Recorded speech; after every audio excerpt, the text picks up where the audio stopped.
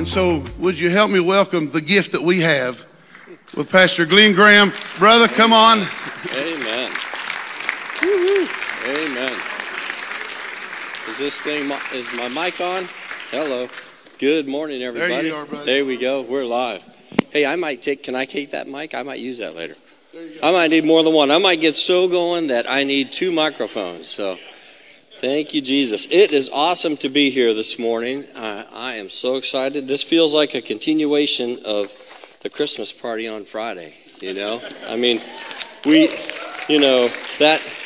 that was so cool to be able to fellowship with everybody on Friday. And then we had a Didymy Christmas party yesterday. And so coming off of that into this worship service this morning here, it just feels like a continuous party. And so this is chapter 3 of the Christmas celebration. So I'm excited to be here. And so let me open with prayer. Father God, we thank you, Lord. I thank you for every person here. I thank you for Harvest and the impact that they're making in Cambridge, Lord. Lord, we felt the outpouring of your Spirit this morning, Lord. I ask that you just overflow this place with a wave of love of your Son, Jesus Christ, a baptism of the Spirit and the love of the Father, Lord. We ask that it would pour over this place this morning, Lord, that as we hear how you are with us in storms, Lord, that we learn to maybe look forward to storms, Lord, because we know that you are with us in the storms, Lord. We give you glory, we give you honor and praise. In Jesus' name, amen. Hallelujah. So, yeah, when we were talking about this series, Pastor Brent said, hey, you're going to do the part of this on God with us in the storm. And I said, hey, hallelujah. I got some experience for that. And, you know, it's one of those things where maybe years back I would have shied away from, but I've gotten so used to being in the storm, it doesn't matter, because I look at it as his favor.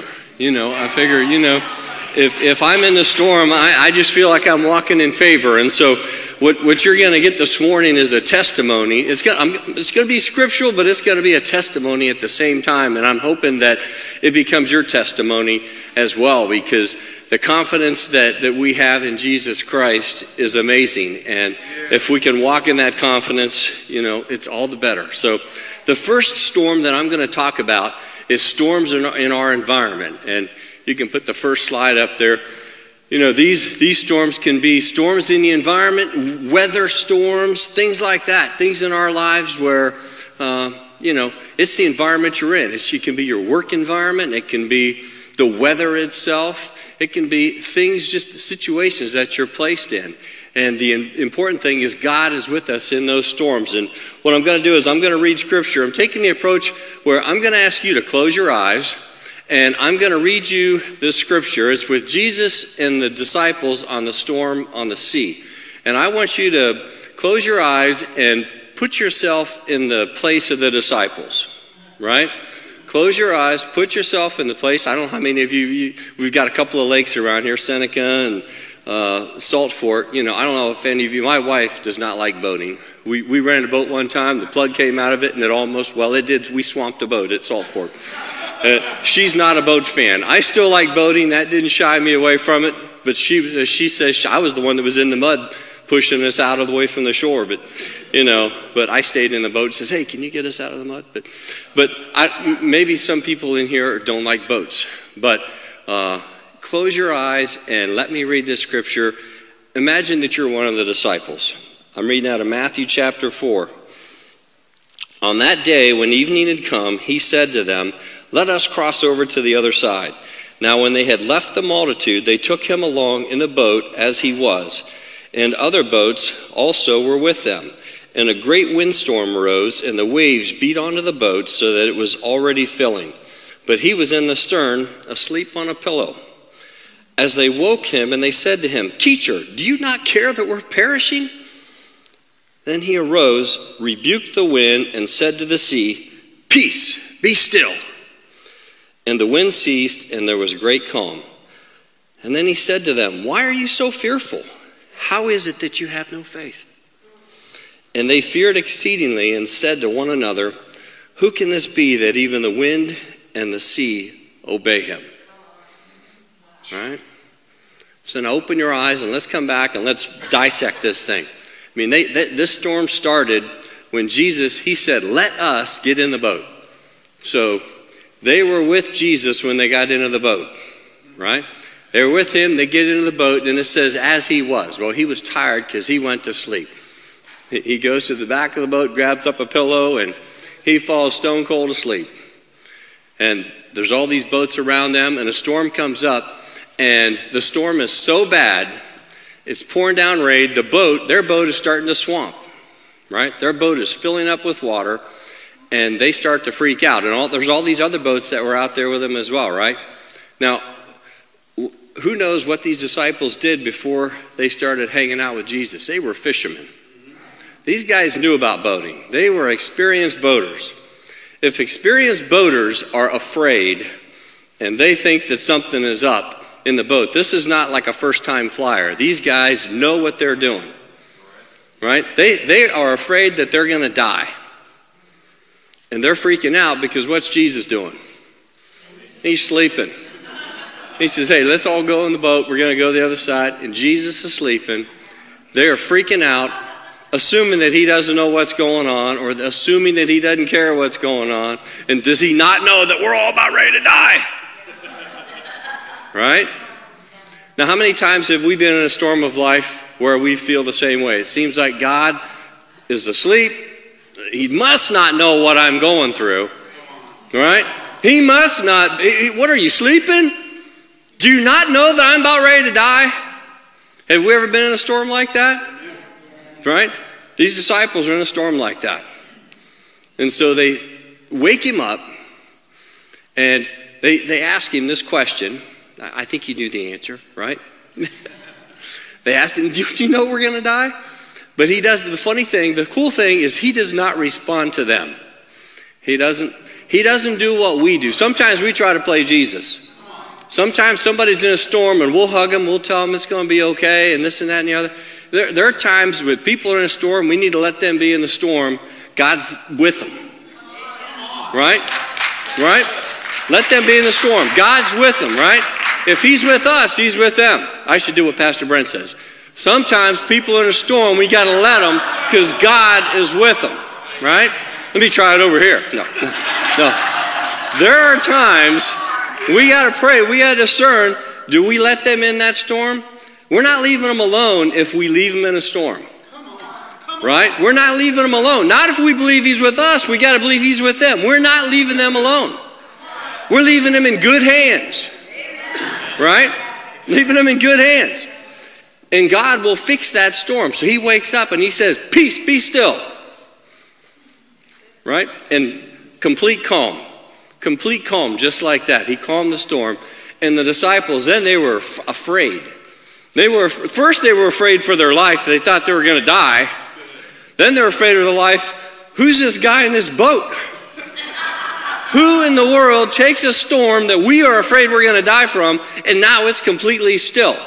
They're more afraid than they were before because they just realized what it's like to have the King of the universe in the boat with you. The creator of heaven and earth, right? Abba Father is in the boat, and he's the one that's truly in control. Amen? And so that's the cool thing I like about this, and it's just a metaphor for how we get in these storms of life. And we lose sight of things, and we start being concerned about the storm, and we convince ourselves that God is not with us, when in fact that he is. Right? Amen? All right, so that's the first one. And so we got to remember, God is with us in every situation, every storm. All right, so that's the first type of storm. The second type of storm, this is a rough one. Give me that second one there. Nobody wants to talk about this one. This is a rough one. Sometimes we end up in a storm because of our sin. Right? Sometimes God has something for us that he wants us to do or that we shouldn't be doing, and we end up doing it anyhow. That's called sin. We're outside of God's will. We're outside of his plan, and there are consequences to sin, and sometimes we're in that storm because of that sin. Right? Amen? And so there's some scripture on that. It's the lady caught in adultery. And so I'm going to do this again. Close your eyes. You are now all the lady caught in adultery. Right?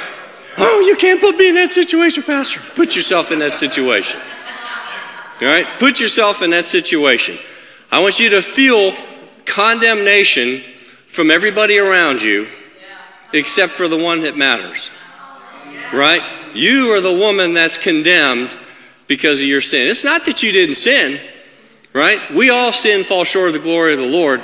But where's the condemnation? Right? Condemnation will make you feel alone in a storm. Right? So close your eyes. You're the woman caught in sin. Now early in the morning he came again to the temple, and all the people came to him, and he sat down and taught them. Then the scribes and the Pharisees brought him a woman caught in adultery. And when they had set her in the midst, they said to him, "Teacher, this woman was caught in adultery in the very act. Now Moses in the law commands us that she should be stoned. But what do you say?" This they said, testing him, that they might have something to which accuse him. But Jesus stopped, he stooped down, and he wrote on the ground with his finger as though he didn't hear him. So they continued to ask him. He raised himself up and said to them, "He who is without sin amongst you, let him cast the stone at her first." And again he stooped down and wrote on the ground. Then those who heard it, being convicted of their conscience, went out one by one, beginning with the oldest even to the last. And Jesus was left alone, and the woman standing in the midst. When Jesus had raised himself up and saw nobody but the woman, he said to her, "Woman, where are those accusers of yours? Has no one condemned you?" She says, "No one, Lord." And Jesus says, "Neither do I condemn you. Go and sin no more." Okay? Amen. How about that? You open your eyes now. So what's it feel like to be caught in sin and everybody around you that could be helping you is condemning you, and you're in a storm? You created it. You created it, right? Rightfully, you created that. Some people say, "You made your bed, lay in it." You know, right? And there's condemnation coming in from everybody, the whole community, right? And they're all standing there with stones wanting to kill her, right? But what does Jesus say about that? Jesus say, "Hey, every one of you is guilty of sin. Every one of you is guilty of sin, and every one of you needs forgiveness." Right? And I think it's interesting that the oldest first decide, you know what? There's something to this. There's something to this thing that he's talking about here. Right? They drop their stone and they walk away to where this woman who was under heavy condemnation from the whole community, she sees all of that just wash away. Right? Tell me, did Jesus clear that storm? That storm went away too, didn't it? Yeah? Amen? That storm wasn't a peace be still storm. That was a, hey, if you can throw the stone, then throw it. Right? If you have no sin, if you think you're worthy of putting condemnation on her, then you throw that stone. Right? He cleared that storm another way. Right? He cleared that storm. There is now, therefore, no condemnation for those who are in Christ Jesus. Right? Romans 8:1. Right? For the law of the spirit of death sets you free from the law of sin and guilt. Right? I might have messed that up a word or two, but that's generally what Romans 8:1 and 2 say. Right? That's the second storm. And God is with us, even when we're sinning. We'd like to think that he's not, because probably think we're trying to get away with something. Right? Been there, done that. This is going to bother. He'll let me. He'll understand. Boom. No, he won't. Right? I read a quote the other day that says, "The closer you get to God, the more you are convicted of your sin." And I thought, wow, that's pretty deep, because, you know, there's a lot of truth to that. Just when you think you got your life cleaned up and you're starting to feel okay about your walk, then a whole other level of clarity comes in, and the Lord says, "Well, you know, I got something else for you to look at now." Right? And so that's a walk that we grow in as we walk with the Lord. But that's a sin, that's a storm of sin that the Lord is with us even when we're in that. We are never alone. Amen? All right, so we're going to go on to the next one now, because God is with us in weather storms, storms of sin, and there's these storms that are just a phone call away. What's this next one here? Personal issues, storms of crisis. And I call crisis, everything's good 1 minute, and the next minute, everything's not. You got a phone call that somebody is in an accident. Something happened just like that, right? Most of us are just one phone call away from being the least of these, right? We can go from being totally good and happy and joyful and everything to one phone call away changes all that, right? Those are storms of crisis, and those happen all the time. And God is with us in those storms of crisis. But these seem to be the harder ones to deal with because they're reoccurring. They happen. You can't plan for them. Who can plan for a crisis? There's an advert that says, hey, I'm the tire on your RV and I'm going to blow out at 6 o'clock tonight in traffic. And the woman says, well, can't we reschedule this? Nope, that's not the way we do things. We blow out when you're least expecting it. That's the way these storms of crisis are, right? And these storms of crisis, that's where you've got to be, I call it living in deep waters, right? There's the storms of crisis where you're out in deep water anyhow. And Don Rumsfeld said that, you don't know what you don't know. Well, storms of crisis are like that. I don't know what the next crisis is for each one of us in here, but there is going to be a next crisis. I don't know when it's going to come, but I know it's going to come. And so if I know that, then I got to start locking in my mind that the next storm of crisis that comes, the first thing I'm going to do is say, okay, Lord, now what? Okay, Lord, now what? Some people say, well, the only thing we can do now is pray. Nope, you got that backwards. The first thing you can do now is pray. If you do praying first, a lot of times all that other stuff doesn't need to be done, right? That other stuff doesn't need to be done. And so let's read some scripture about a storm of crisis. So this is John chapter 9. This is the man born blind. And so again, I want you to close your eyes.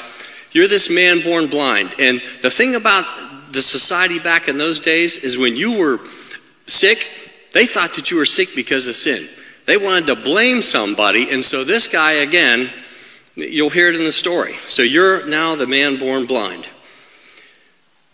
Now as Jesus passed by, he saw a man who was blind from birth, and his disciples asked him, saying, Rabbi, who sinned, this man or his parents, that he was born blind?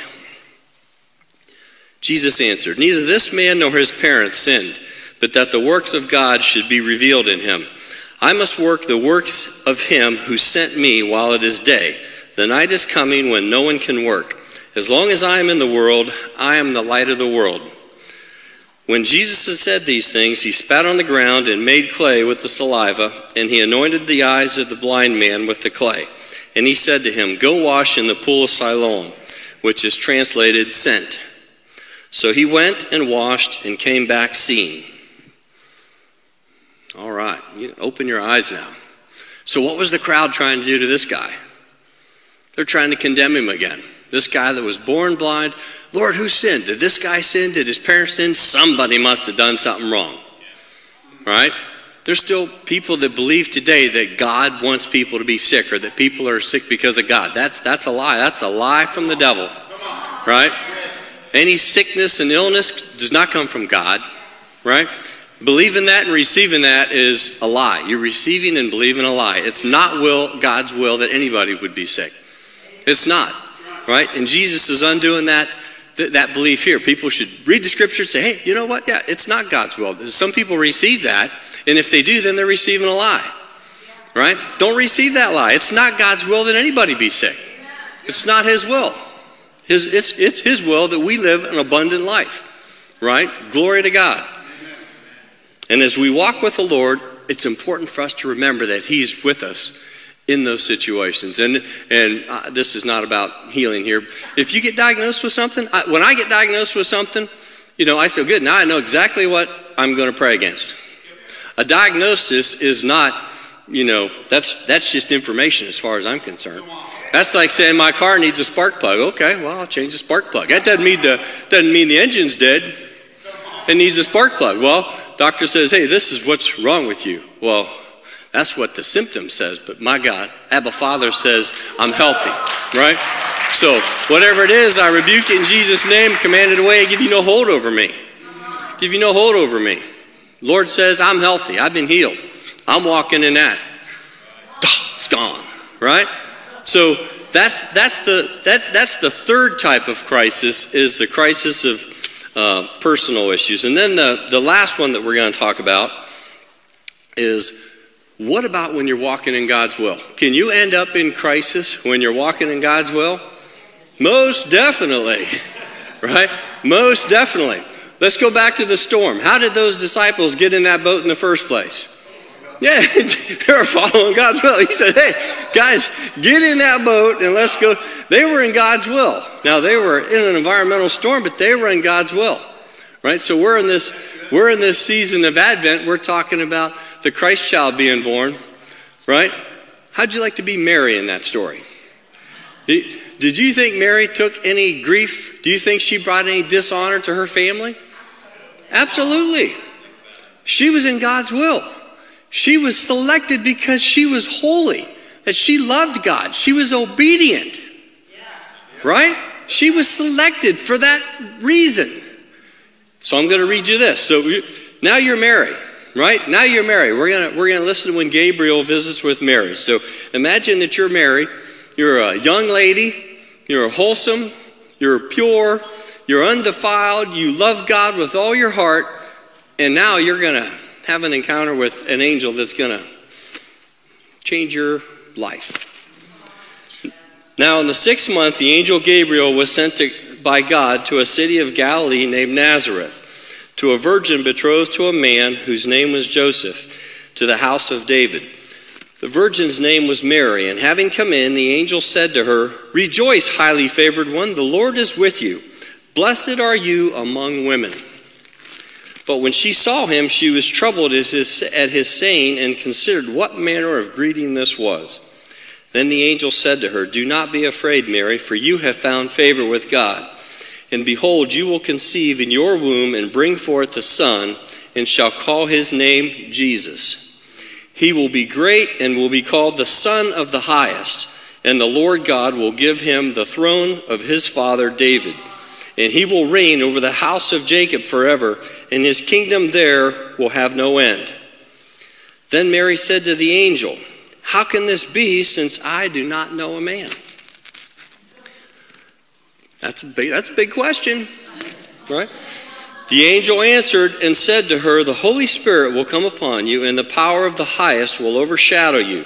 Therefore also that Holy One who is to be born will be called the Son of God. Now indeed Elizabeth, your relative, has also conceived a son in her old age, and this is now the 6th month for her who is called barren. For with God nothing will be impossible." Then Mary said, "Behold, the maidservant of the Lord. Let it be to me according to your word." And the angel departed from her. Amen. All right, you can open your eyes. Now, is that a life-altering visit with an angel if you're a young lady? You're engaged to be married. You haven't been married yet, so you shouldn't be having any children yet, right? The church doesn't receive that kind of stuff well, right? Well, I'm just saying, it doesn't receive that kind of information very well, right? It doesn't today, and it certainly didn't 2,000 years ago, right? People start to gossip. People start to talk. They start to judge. How could this be? Right? She was totally in God's will. Totally, completely in God's will. Highly favored among women. Right? Hand-selected by God. And this is the situation she found herself in. Right? We can be in the same boat, people. The Lord can put something on our heart that doesn't make sense to anybody else, and we just got to walk in it. Right? We got to walk in it because He's with us. right? You look at the game changers in the scripture. How many of those things make sense? There are so many people in the scripture that doesn't make sense. How can Paul be chained in prison and be leading people to Jesus Christ? Right? He's chained up. He says, good, I got somebody else chained to me. You're going to become a believer before this is over. Right? Right? That's the Apostle Paul. Right? That's the courage that we're talking about here. Everything is an opportunity to represent Christ and represent the kingdom. And that's what's happening with Mary here. And the cool thing is that when we walk in situations like this, our testimony can be that which help others. Right? The angel gave her a nugget that says, you know what? Elizabeth is in a similar situation, except she was barren. She's all the way at the other end. She's got a baby that's 6 months old. What's the first thing that Mary did? She bought a beeline to Elizabeth, didn't she?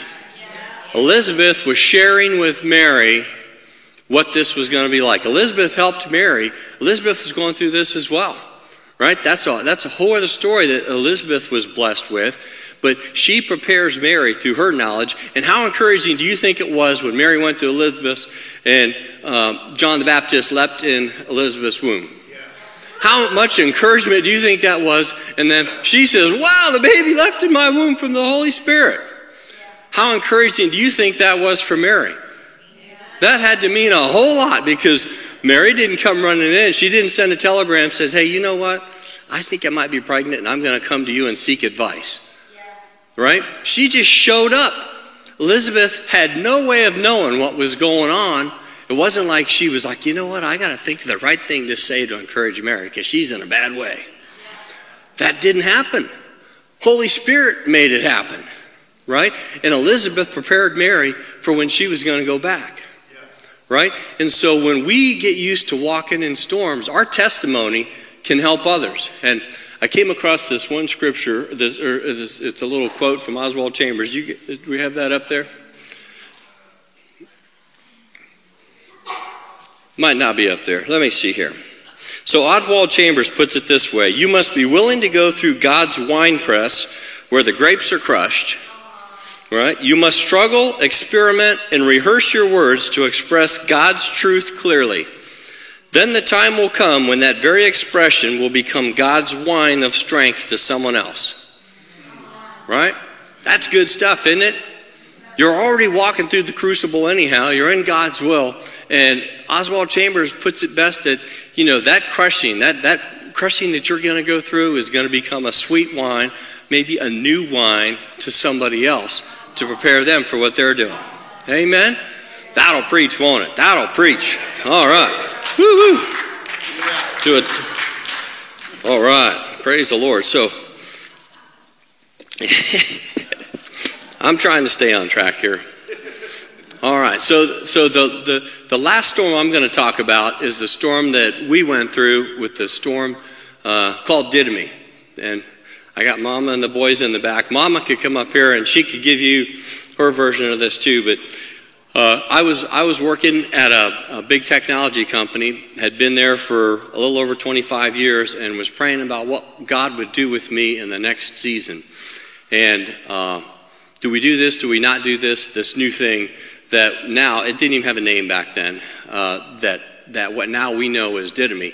And the Lord gave me some scripture. It was 1 Corinthians 10, verse 31. It says, whatever you do, do all for the glory of the Lord. Give no offense either to the Greek or the Jew or the church of Christ, but in all things please all men, not for my own profit, but the profit of many, that they may be saved. Imitate me just as I also imitate Christ. And the funny thing was I'd been praying for about 3 months. Lord, what do I do? We had 3 things we were going to do. I had already had a business started, had a company on the side started. I was going to do consulting. I had done consulting my whole life, was making good money doing it, really good money. And I was going to be a subcontractor, and I was going to start a consulting business. And frankly, I was going to continue to make good money. Right? I was a Christian, I was tithing, I was gifting, I was doing all those things that, you know, obedient Christians do. And I don't think God found any fault in any of that. But that was option A, was another business. It was going to be small business. Option B was a Jimmy John's franchise. I wanted to do Jimmy John's. I like Jimmy John's sandwiches. I says, hey, all right, if you don't want me traveling, don't want me doing the business stuff, then I'll start a franchise. We can run a franchise as a family business. So I started checking the Jimmy John's franchises, started working down that. The third idea was this thing called Didymi. And it was a distant third.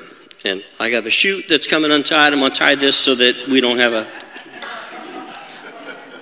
bad situation up here, rolling around on the floor because I tripped on my shoe. So I went, some of you guys may know John Geisler. I went to Pastor John and I was asking him about his business about 3 months before. And John, he says, Glenn, God's calling you into this business. And I says, well, Pastor John, he's not telling me that. He's telling you that, but he's not told me that. And so I love you, brother, but, And so I left that alone, and I was working on these other two options, but I was continually praying about it. I'm doing my devotions one morning, and I came across this scripture, and when I read that, not for my profit, but the profit of many, that they may be saved, it was like I almost fell out of my chair. It was like I was slain by the Holy Spirit right there sitting at my desk. I started crying. I was a hot mess. And I'm like, surely not, Lord. And okay, Lord, it was a quick transition.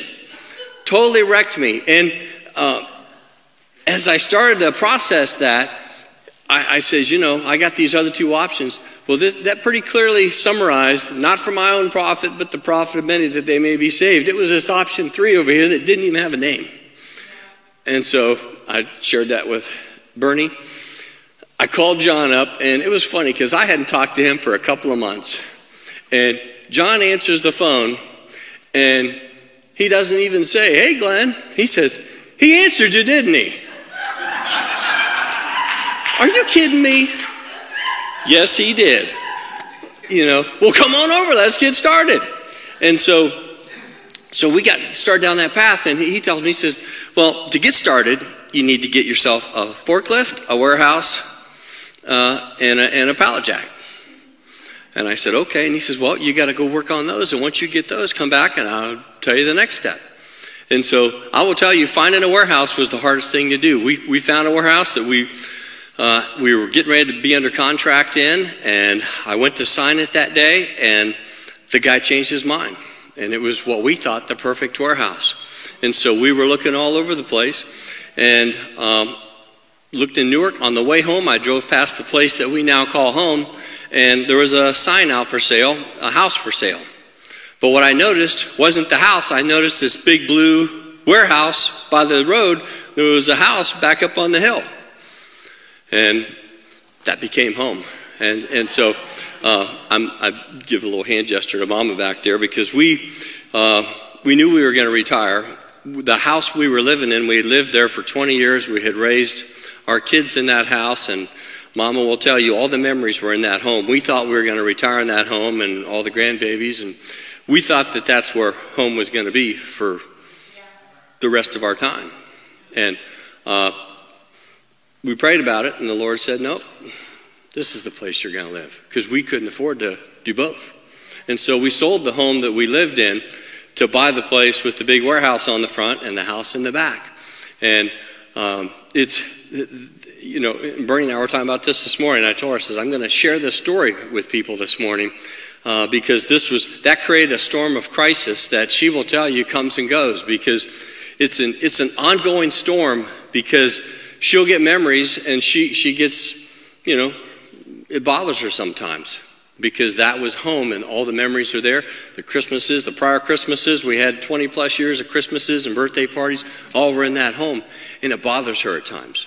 And so it comes and goes, but that's a sacrifice. And the Lord takes our sacrifices and seasons them and makes something good out of it. He purifies us through the sacrifice. Amen? You with me on that? Have you heard scripture on that? And so, all right. So I'm going to go to Mark chapter 10, verse 49. It says, "For everyone will be seasoned with fire, and every sacrifice will be seasoned with salt. Salt is good, but if the salt loses its flavor, how will you season it? Have salt in yourselves and have peace with one another." Well, when's the last time you heard somebody preach on that? Right? When's the last time you have some salt? You know, usually when you talk about somebody being a salty person, it's not a compliment. Right? If you say they're a little salty, that's not a compliment. Well, I'm here to tell you that can be a compliment when it's based on Scripture. And so fire purifies, right? Fire purifies and salt preserves. And we today lose sight of the fact of the many uses for salt, right? We've got refrigerators, we've got freezers, we have other ways of keeping things safe. We've got chlorine now. We've got all these things that replace salt. But I've got a little object lesson to show you this morning. So one of the things I do is I cook steaks. We'll get a 7-pound sirloin, and you take that 7-pound sirloin, you take Morton kosher salt, and you wrap that thing with about a 1/2 inch of salt, and then you wrap it with paper towels. You do 8 layers of paper towels, and I put them on an oven rack, I wire them together, and I flip this thing on a fire, and I cook it on a fire for an hour and a half with a couple bags of charcoal. The fire is super, super hot, right? And now, I want you to see this. These paper towels have been on a fire. They were on a fire yesterday. We did this for our Didymy Christmas party, so they all went through they got the short version of this yesterday. Salt preserves. When's the last time, if I told you I could take paper towels and I could soak paper towels in water and put them, 8 layers thick on a fire for an hour and a half, that it would not burn? Right? It's not possible. The water at some point will dehydrate out of there and it'll burn. These paper towels were on the fire for an hour and a half, and you can look at them. They're actually still pliable. And what preserved these paper towels is salt, right? These paper towels have salt in them. And you can't get the salt out of these things. You could probably rinse them enough to get the salt out of them, but these paper towels are preserved. They're preserved. They've been through the fire, and they're preserved, right? So what if us in our walk, right, had enough salt in us, i.e. Holy Spirit, i.e. joy, we're talking fruits of the Spirit. What if we're so saturated with Holy Spirit that we've got so much salt in us that we don't care about the fire, right? I don't care about the fire. Yeah? I don't care about the fire. I got so much salt in me, I don't care about the fire. Come purify. Matter of fact, I want the fire to come purify me, because there's been some things that have been messing with me that I just soon watch them burn up. Right? What if we get to the point where we've got so much salt in us that we welcome the purification? We welcome the storm, because God is with me in the storm. Right? If He's with me in the storm, come on storm. Come on storm, because there's not a lot of things that like to hang around storm, including the bad things that will afflict us. So come on storm, I got God with me. Let's bring on the fire. Purify it. Let's burn some of this noise out of my life. Right? I think that's what this scripture is talking about when it says, for everyone will be seasoned with fire. We're going to be tested. We're going to be purified by fire. And every sacrifice will be seasoned with salt. Mama made the sacrifice to sell our home that we're going to retire in. I believe that every time she thinks about that, the Lord seasons that with salt. And that's a blessing that we're pouring into this ministry. That was one of the sacrifices we made, and the Lord's blessing that. And why is He blessing it? Because He says, everything you do, not for your profit, but the profit made, that people are going to be saved. Right? I truly believe in the Word of God. I believe I can accidentally save people just by being obedient. Right? That's what the scripture says. I can accidentally save somebody by giving them a blanket or a pillow or something, because that's the scripture I'm living out. Everything I do. He says, not for my profit, but the profit made, that they may be saved. And every sacrifice is going to be seasoned. Oh, I see a formula. I'm a math guy. I see a formula. If He's going to season the sacrifices, and that's going to lead to people getting saved, hallelujah. I'll take that deal. I'll take that deal. And I'll get on a boat in a storm to take that deal, right? I'll deal with somebody that's sick to take that deal because I know the healer. I'll take those deals, right? Praise the Lord. And so our life of Didymi has been one of those things. And so, how much time? We got a little bit of time yet. So we started, we got the warehouse. We had to buy a truck. And Didymi was in existence for about 3 months. They says, well, you guys don't have a credit history. But Glenn, you have a credit history. So we bought a Freightliner on our personal credit, right? And so we did that. And then we had to start this business. And as we started this business, starting a business takes a whole lot more capital, a whole lot more money than some people might think. And so we needed big chunks of money. And so I'm in prayer. Okay, God, I trust you. Where's this money coming from? Where's the money coming from? And he says, I've given you everything you need. Given you everything you need. I'm like, I don't see it. I don't see it. And then I got an email with like the electronic update of my 401k status for the month. And I says, oh, certainly not that. Is that what you're talking about? That's for retirement. You know. And so you argue with him a little bit because he must not know that I'm going to retire young and I need to stretch this out. He must not know. It's like the boat thing. You must not know. He says, believe me, I understand. He says, look, when I called you into this, you take everything I've given you. There's not a, the thing I've learned in our life is there's not a separation. We can put things into buckets. Humans put things into buckets. God's just, when he looks at Glenn and Bernie, it's all the one flesh. It's all in one thing. He says, look, you either receive this call in your life or you're not. And then if you have this call in your life, everything I've given you is yours to use. Okay. So we start drawing out of the 401k. We're comfortable with it now. We comfortable with it now? So we took 2 draws. Year 1 was a smaller draw. Year 2 was a bigger draw. Year 3, we took no draw, and now we're into year 4, and we've taken no draw on the 401k. Praise the Lord. So he's made it sustainable.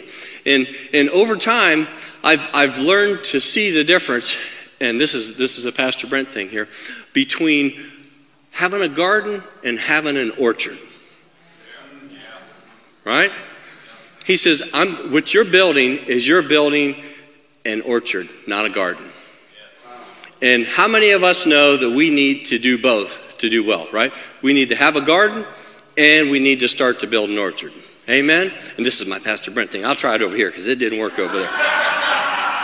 We need to have a garden and we need to have an orchard. Amen. So, I got to tease him a little bit. So when you garden, you can plant a kernel of corn and you can get a stalk that has like 5 ears on it. You can get 100, 500 return on corn, right? Gardening is good. Farmers garden. Many farmers garden. Or, that's the gardening model. You have to replant every year. And it takes a fair amount of discipline because you have to replant. You have to keep seed corn back. If you don't keep seed corn back, you don't have anything for the next year. But if you go to sell that garden, you're just selling land. There is no increased wealth with that garden. You've used it for a year, but you're starting over every year. And some people, they live their life like that, and they're wondering, why in the world am I starting over all the time? They feel like they're starting over all the time, right? I'm not saying there's anybody in here like that. But you might be gardening as opposed to running a vineyard, which is what our Father runs. He runs a vineyard, right? Nothing wrong with farming, but he runs a vineyard. He's the vine dresser, right? What do you have if you have a vineyard or an orchard? You're building capital. You have trees, and you tend to them, and you prune them. You have vines, you tend to them, and you prune them. But if you sell that, you're selling a business. It takes 5 years for an apple tree to produce good fruit. 5 years. You're looking at a 5-year investment. So that's why I'm saying you got to do both. You got to have a garden to survive. But if you want to start to thrive, You got to have something in your life that starts to build equity and starts to multiply above and beyond what you get from a garden, right? That's the orchard part. And so I would challenge everybody in their life, take a look at what you're doing. What are you doing short term that you get the 3 to 6 month or an annual return? And what are you doing long term from an orchard standpoint? And when I'm taking stuff out of my 401k, I'm building an orchard. I'm not going to buy seed corn with a 401k. That's the accountant in me. I might have lost you guys, but that's God telling me to take it out of this bucket and put it in this bucket. It's a long-term bucket. It's an orchard bucket, right? It's an orchard bucket, and then you've got value, right? You've got value and you've got long-term stuff. It's easier to run an orchard every year if I'm pruning the trees. My uncle has an orchard. He'd say it's not that easy, but you know, there's pruning and there's maintenance to be done, but you're starting with something at the beginning of every year. You have an orchard, you have 500, you have 2,000 trees. You're pruning those, and those trees are going to bear fruit. And you have something to start with, and you have a magnification effect year over year. You're getting apples every year. You're getting fruit or pears every year because you're maintaining that orchard. You see the difference between that and a garden?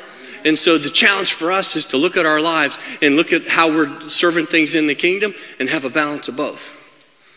Right? Have a balance of both. And make changes that way. Because God is with us in all those things. He's a planner. How many knows God's planner? He's a planner. He's a planner. And so I would encourage everybody to take a look at that. And so that's a little bit of our testimony. We have found that God is so faithful when we step out. But we've got to step out. There's been times when he's told me to step through a door, and I didn't step through the door, and I lost an opportunity. But the more you listen to him and the more you learn to discern and hear what he's got to say, the more you can put yourself in a place of being blessed. A lot of times he says, we want the blessing, but we don't want to step through to get it. Right? We see giants and instead of little tiny grasshoppers that we can smash. Right? That was all right, so praise the Lord. So I'm going to do something a little different here. So